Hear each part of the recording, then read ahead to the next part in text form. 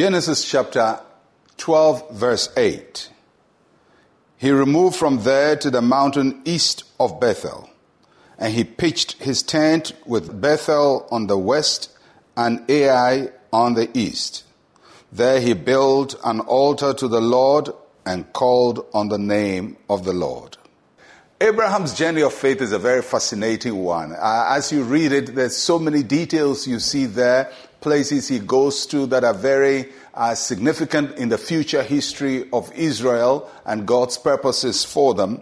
But God continued to lead him. So after the Lord had told him when he got to Canaan that this was the land, Abraham continued moving, and he moved beyond the promised land. And God showed him different places to go. In Canaan, he built an altar to the Lord. But then he continued moving. He didn't settle in Canaan. He journeyed towards Bethel. And at Bethel, though the Lord did not directly indicate that the land was his, he built an altar to the Lord. So in Canaan, God says, it's your land. He builds an altar to the Lord. In Bethel, God doesn't say it's your land, but he still builds an altar to the Lord. That shows us some very interesting things. There are things that God gives to you directly. And he promises them to you, and he blesses you with them. Like he said to Abraham in Canaan, this is the land. But then there are things that we take by faith. We possess new territories by faith. Although God has not spoken to us about it, we can sense that we have the ability, we have the strength, we have what it takes to possess the land. And that's what Abraham is doing. There are places that God gives to him, but there are places that he also exercises faith to possess. And that's what he does in Bethel. He gets to Bethel and he also plants an altar. Every altar that Abraham built reminded him of the places that God had taken him.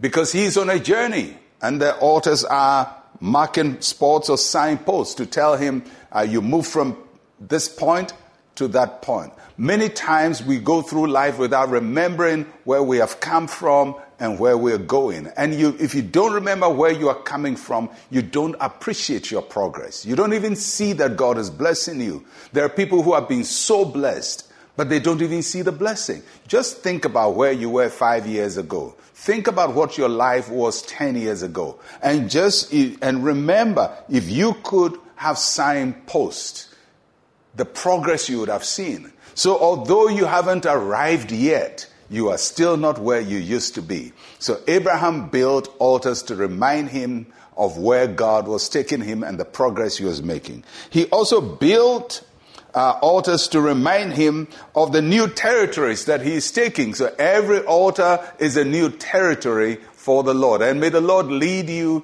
to take new territories for his kingdom. Because there are things that God wants to do with you. Some you know, some you're yet to know. But every step you take must be a territory you are possessing for God. So the altars reminded Abraham, this is my territory. This is my land. And later on, if you read your Bible well, these are the lands that God gave to Israel. And they had to fight for them, but these are the lands because Abraham built altars there. Every altar Abraham built also was a place of worship, a place that is set apart to honor God. So he is reminding himself of his journey. He is taking new territories and he is establishing places of worship. And that's exactly what Abraham is doing. And that also tells us that any time God is leading us, we must mark the progress we are making. We must take new territories for God, and we must dedicate whatever God gives us for his purposes and for his glory.